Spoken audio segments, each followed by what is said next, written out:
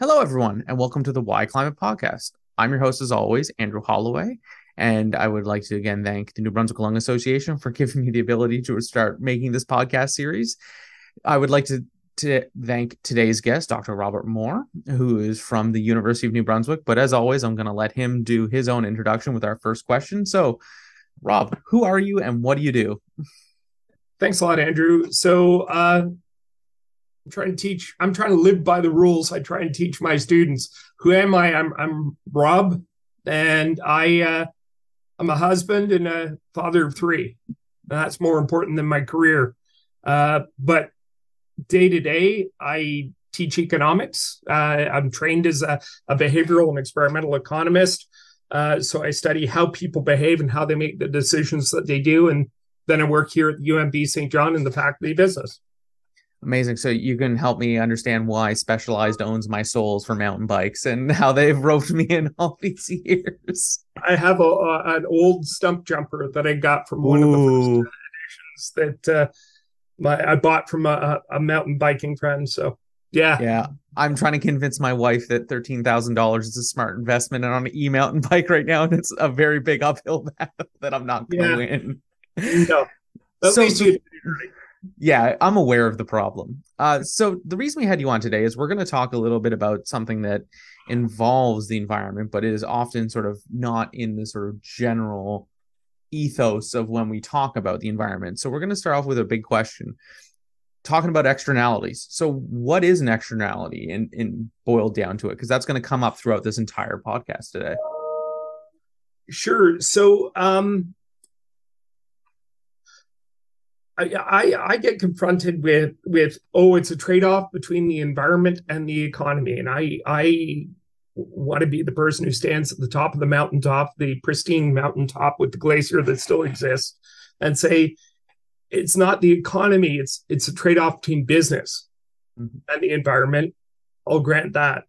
The economy is a closed system. I don't know that all economists have thought about that, but technically it's a closed system. So weirdly, the externality are those costs that aren't owned by the individual engaged in a trade, but rather are owned by society, by the ecosystem as a whole. It could be a cost, it could be a benefit. And I confront people with Adam Smith, who I think we've read incorrectly for a long time, in that he talks about, if not for the benevolence of the butcher, the baker, the brewer, you don't appeal to their benevolence, you appeal to their self-interest. And I think people read that. A lot of libertarian folk have had that read to them. And that's the one quote they know. And they forget that Smith wrote the Theory and Causes, Theory and Causes of the Wealth of Nations after Moral Sentiments. And Moral Sentiments, he places people in the context of caring about each other. We've lost that sense of the other. So when I make my decision to drive my car in the morning, and I don't make the decision to ride share, I don't think about the costs I'm imposing, environmental costs I'm imposing on others. Equally, when I do my bit to pick up a little bit of garbage, I'm thinking about how it makes me feel, but it's benefiting the world as I clean up that shoreline or I reduce my pollution. There's a benefit that the world realizes, but I measure it only in how much does this do for me? Yeah, it's one of those things of seeing yourself as not just the I, but the we. And it's sometimes a very hard twist, as COVID has kind of shown us that a lot of people are not willing to buy into the collective good for an inconvenience against oneself, right? So and we demonized it, right? So socialism equals communism, as opposed to thinking about communality, the idea that we're part of a community and that the strength of me matters upon how strong my community is. Exactly. And one of my old profs always said that we as have it so ingrained in our head and been almost tricked to understand that, you know, people are willing to almost disenfranchise themselves to the point of poverty and health impacts to protect that sort of like, well, the company is doing the greatest, or it's producing all this wealth for the area, even though it's literally killing, your community through cancer rates or whatever, right? But Yeah, we see that with refinery expansion equals good. It doesn't yeah, matter, even to the point where we. I think one of the saddest times as an economist I saw was the Canada East expansion pipeline that was to bring dilbit out our way. And, this was in the heyday of the Irvings owning all the newspapers. But even Irving executives got in and said, look, we don't plan on using the dilbit. We might use less than a third of it that we ship each day because we can't refine it. Yeah. Every single ounce of this is almost every single liter is going to go on a ship and be exported away. And we're going to continue to bring in Bakken field hydrocarbon. We're going to continue to bring it by rail. We're going to continue to bring in Saudi oil ships because that's what we can refine. And so they admitted it was going to do nothing to help the New Brunswick economy. And yet we still have people clamoring to say we need Energy East. And even the Irving companies said it's not going to help our refinery. It's going to make them lots of money. They were able to get approval for an export. Yeah, it's kind of nuts. I don't get why people are so in demand for it.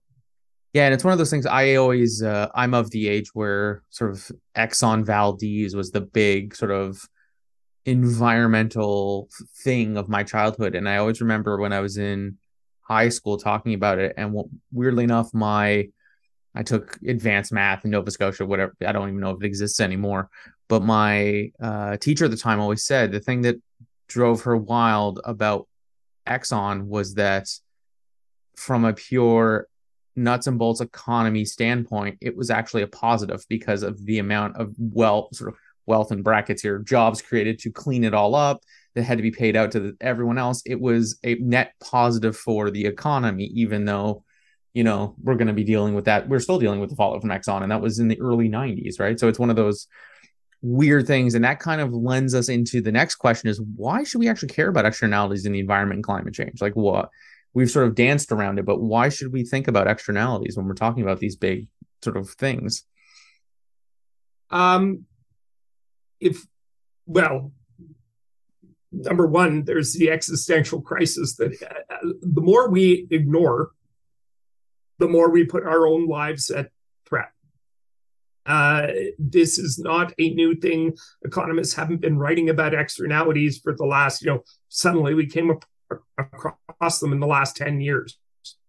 We viewed the environment as the endless giver of to us to be used, right? That sense of dominion versus stewardship.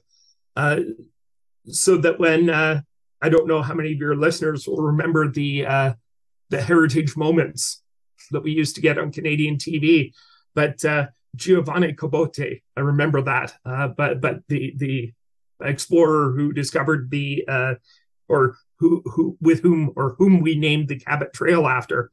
But his ships, as he sailed across from Europe to North America, or to what became North America, outside the Grand Banks, his ships could no longer sail.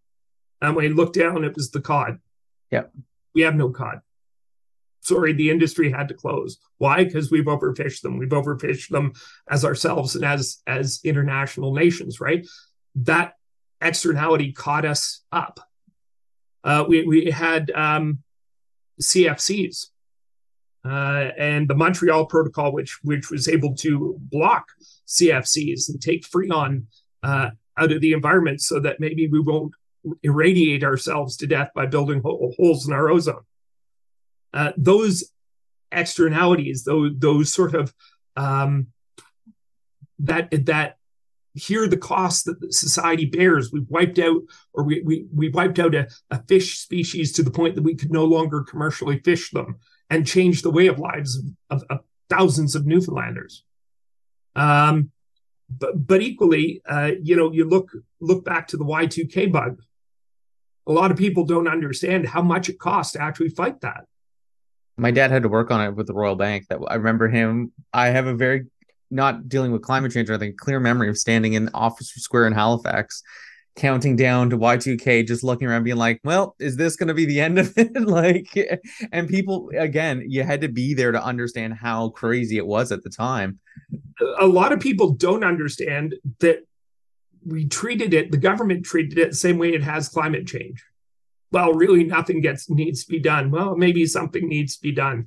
And they waited and they waited and they waited. And then by the time they finally were able to, I believe the failure was in the 4-digit year code for in COBOL. If I'm not mistaken, it was COBOL, which everybody who made COBOL, whatever language it was, of course, a new computer language was going to come out that would replace COBOL in 5-10 years. There was no reason to worry about more than a 2-digit code. But by waiting, I did some research and looked at the amount of money the Canadian government had spent and released to deal with Y2K on a national scale. And it matched, after you inflation adjusted, what the Canadian economy would have to spend to deal with climate change, from a report through both the Stern report and Corporate Knights. The problem or the challenge was primarily this was owned by the banking sector and our financial system, and the billions of dollars thrown into the financial system to ensure that the financial system would work, which had other effects on upgrading codes so planes wouldn't fall from the skies and elevators wouldn't plunge to the earth and explode. But all of this was because we didn't have that public good nature, that spillover positive effect. But if you go back and you listen to Harper's speeches about dealing with climate change, when we should have started decades before that. But it was, well, what good would do Canada if China isn't dealing with it, if America isn't dealing with it? The environment spills over. It's an external good, and we wouldn't reap the benefits. Yeah, our Canadian corporations would have to modernize, would have to start thinking about how can they make products but produce less pollution.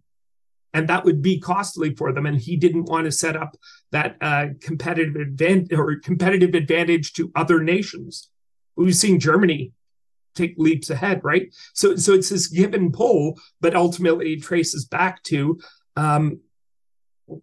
we believe we're supposed to only be interested in ourselves and not think about others. We might get as far as our own children, but that's about it. Yeah, and I as I say, as someone who went to school for all of this back in the day, I still have, I fundamentally believe the sort of erosion of the middle class over the last 30 years is actually, in again, just my personal sort of take as a desk jockey scientist, is why the environmental side of things has been such an uphill battle, even though it's sort of staring us in the face, because you go back to when my dad entered the workforce in the mid to late 70s in Canada when he immigrated. Someone working a minimum wage job could buy a home, could have that sort of white picket fence, their income kept up pretty close to the rate of inflation. So you were able to, and again, I'm not saying it was perfect back then, far from it, but in terms of a pure economic standpoint, you could put food on the table, you could travel once a year, you could do the things that are kind of life. And because the middle class has been so eroded, people don't have the ability to have that capacity anymore to be like, yeah, I can pay an extra $10 for this BPA-free plastic thing that's not going to kill turtles and do all those things. Some people do, the top sort of 20-25% of the population, but the rest don't. And because of that, when you say we're going to have, the only way to really deal with this is we're going to have to spend more on things, people are like, I can't. I don't have the bandwidth, right? Like we have an entire generation. I'm a millennial. I call myself a silverback millennial because I turned 40 this year. So I'm at the very old edge of what it is to be a millennial. My entire generation is talking about never owning homes, right? So when you say we're going to increase everything by 15-20%, that is a really hard thing to swallow because you look at what was before and the two things are just fighting each other, right? You got to spend more to get us out of this problem. I can't even put a roof over my head.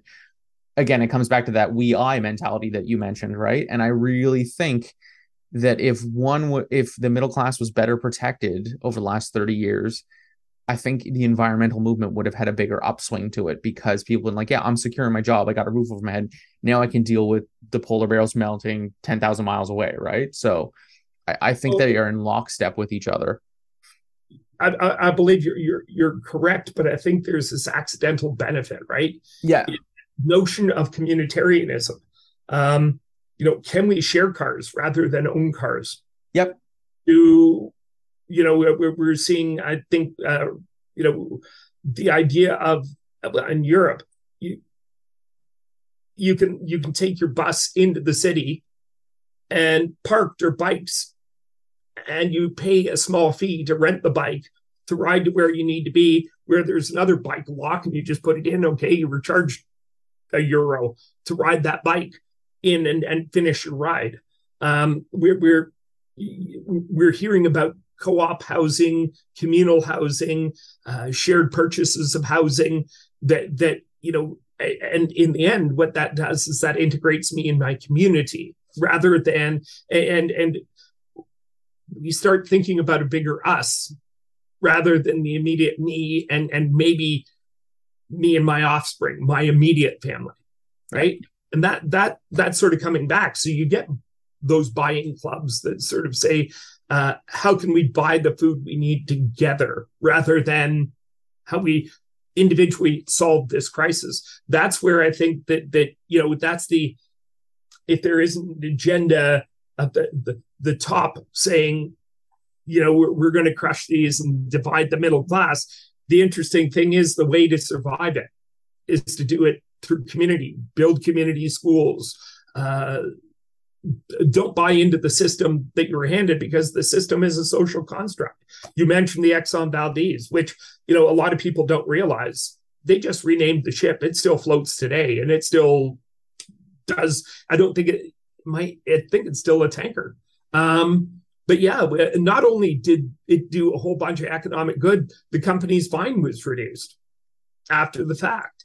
Marilyn Waring has talked about that, about the GDP as a measure and what it misses. Robert Kennedy's talked about it, and he's got a great quote about, it measures everything but the sunrise that I see and the love of my kid.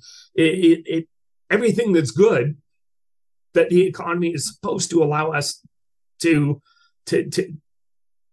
grasp, all the way we run this market economy, that's after the fact. So as my grade 9 math teacher, because I think math teachers are they don't know it, but they're brilliant.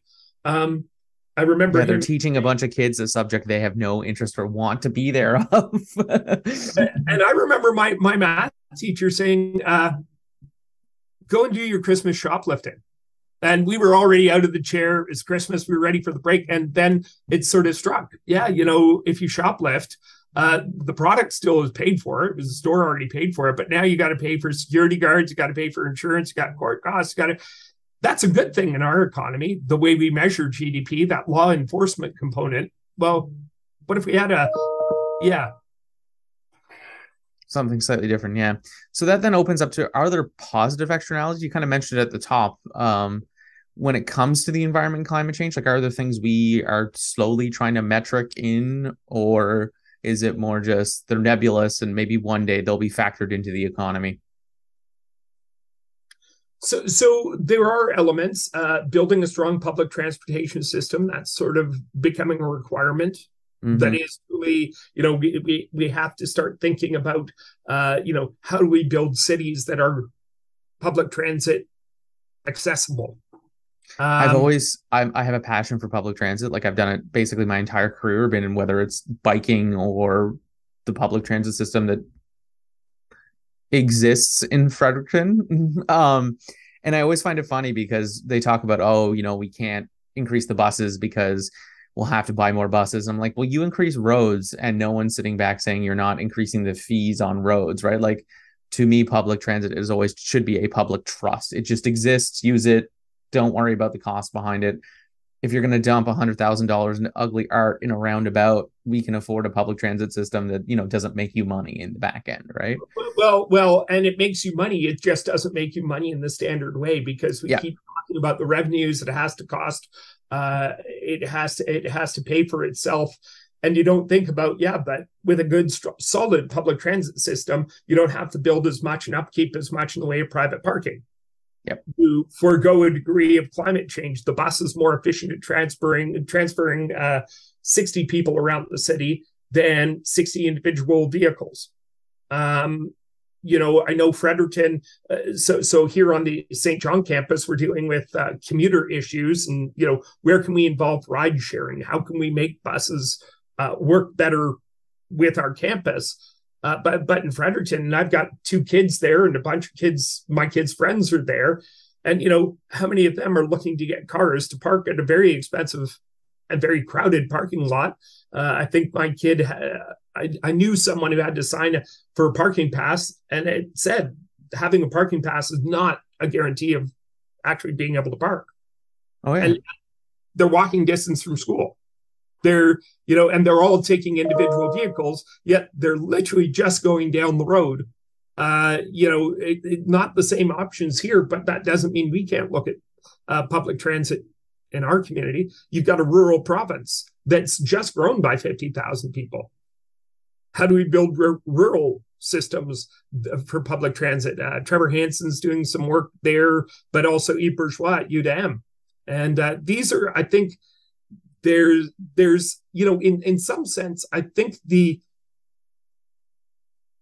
communal shift, that idea of thinking about people forming community gardens, that subtle shift that is people reclaiming the economy, right? That I think is the important part. That's, and so we're understanding the importance of teaching future generations of, and so we aren't there yet investing in our schools, but we are saying the importance of education, which spills over.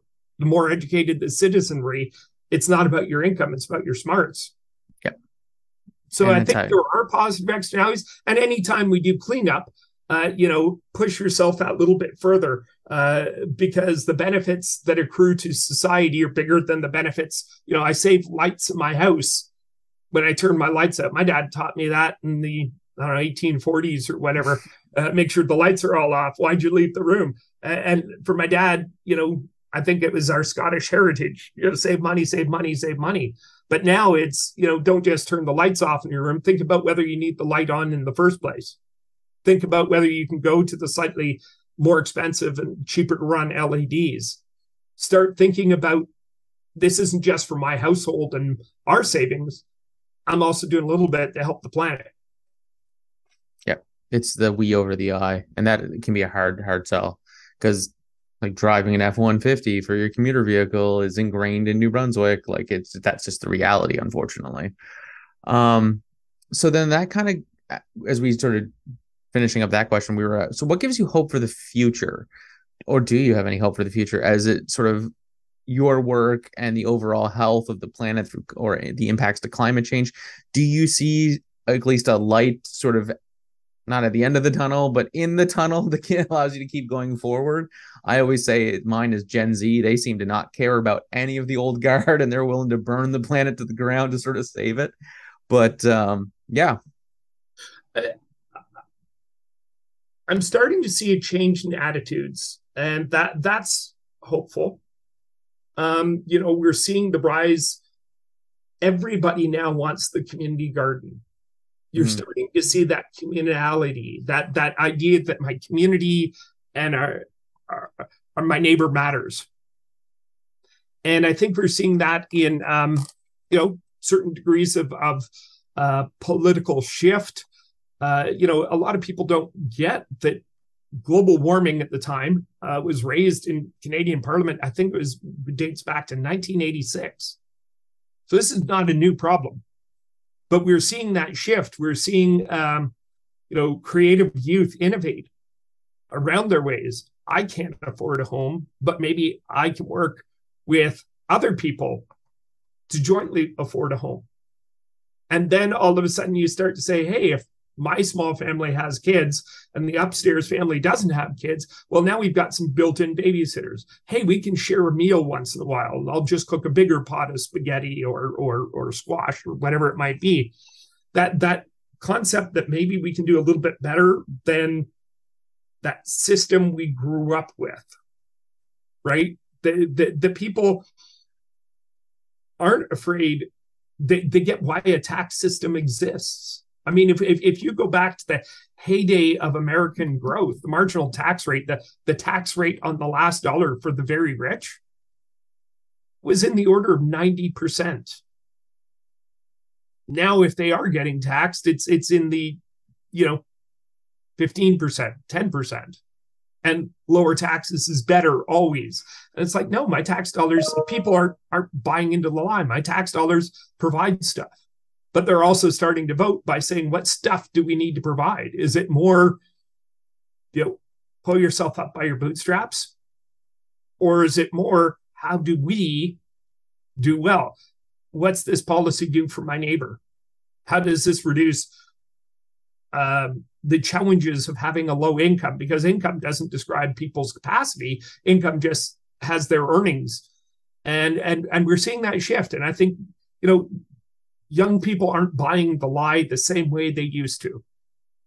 And, immediately low taxes, great economy. I do better. If I do better, everybody is doing better. It's like, no, let's look at the system more completely. And I'm excited too that it seems to be people are coming around to the market is a social construct. It's one way of running an economy. It's not the only way. Our military system does not run using a market economy. It's a command economy.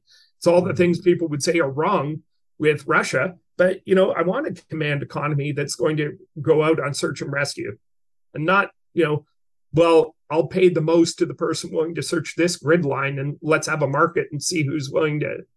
No, of course not. You just want to get people doing their job. And so I think that there's a lot of hope as we go forward in the future. We're a resilient species, and we're a species that has the capacity to build things. Some of those things we build break it, but we also have the way to engineer it to change it. And I think that's given me hope. Yeah, I always sort of lean on my dad's famous quotes, or at least they're famous in my head. And, we are a 1159-58 species, right? Like we have the capacity to fix these problems, but we historically wait to the last possible second to address them because of everything behind that clock, right? And that's always the hard part, is to overcome that sort of mentality of like, we'll push that down the road. We'll push that down the road. And my wife and I always joke that when we were in first year environmental science in 2002, pardon me, I'm getting old there. They talked about that by the time I was in my 70s, I would start to see the impact of climate change really start to hit home. And the timetable's already shifted 30 years, right? So I'm hoping that while we will have to deal with some things of climate change, that we won't deal with this sort of catastrophic world ending level stuff that could be on the horizon. All these podcasts I've been recording kind of get eerily dark towards the end, so I'm going to try and end on a positive note here.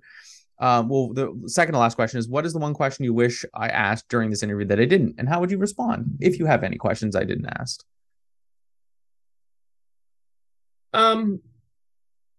I don't know that there are any.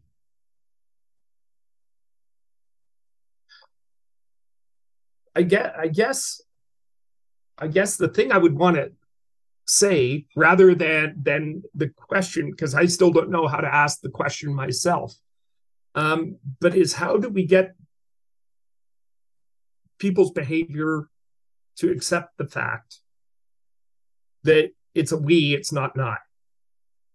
And, as a behavioralist, we're if my team in a tug of war, I stand to win or lose by watching my team pull on that rope against whatever the other team is. In this case, the environment, which is going to, do what it does. The issue ultimately is, do I sit in the corner and cheer them on? Or do I say, hey, maybe part of my job is to be on that rope too, doing the right things? And I think that that's where, trying to get people to understand that it, I don't care what the market says. The market's a tool to solve a problem. How do we produce what we produce? Where do we produce it? And who gets it? Yeah. Mm-hmm. That's all an economy has to do. And it can be done by somebody ruling at the top, and the king's benevolence gives you your stuff. Or it can be through us saying, how do we work together at these problems? And sometimes markets, get me apples. And that's great. I don't need to worry about apples, but perhaps we need to be worried about fish in the ocean or saving coral or whatever the issue might be. How do we take ownership of that social system, that social construct? And I think that, in the end, it ultimately has to be about changing behavior. And because, the death of the cigarette industry was not primarily through the fact that governments would tax it and make it cost prohibitive. It was through the fact that we made it seem sickly and uncool. Yeah. And that's, we need to do stuff to make working with the environment fun.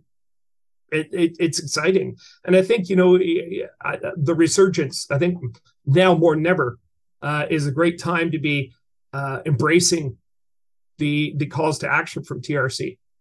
Yeah. And start looking at the people who lived in this land and continue, despite much efforts to live in this land, because that concept of 7 generations before and 7 generations after, with you in that middle, really is important thinking. We've got to think about, what have we learned? What do we need to pass on? And if we can do that, then we truly become a community thinking about not only our past, but our future. And that resurgence is been waiting to happen. That's great. And it's great that it is. We're across the country. It's very unfortunate to think about all the children that we're now reading about from residential school. Mm-hmm.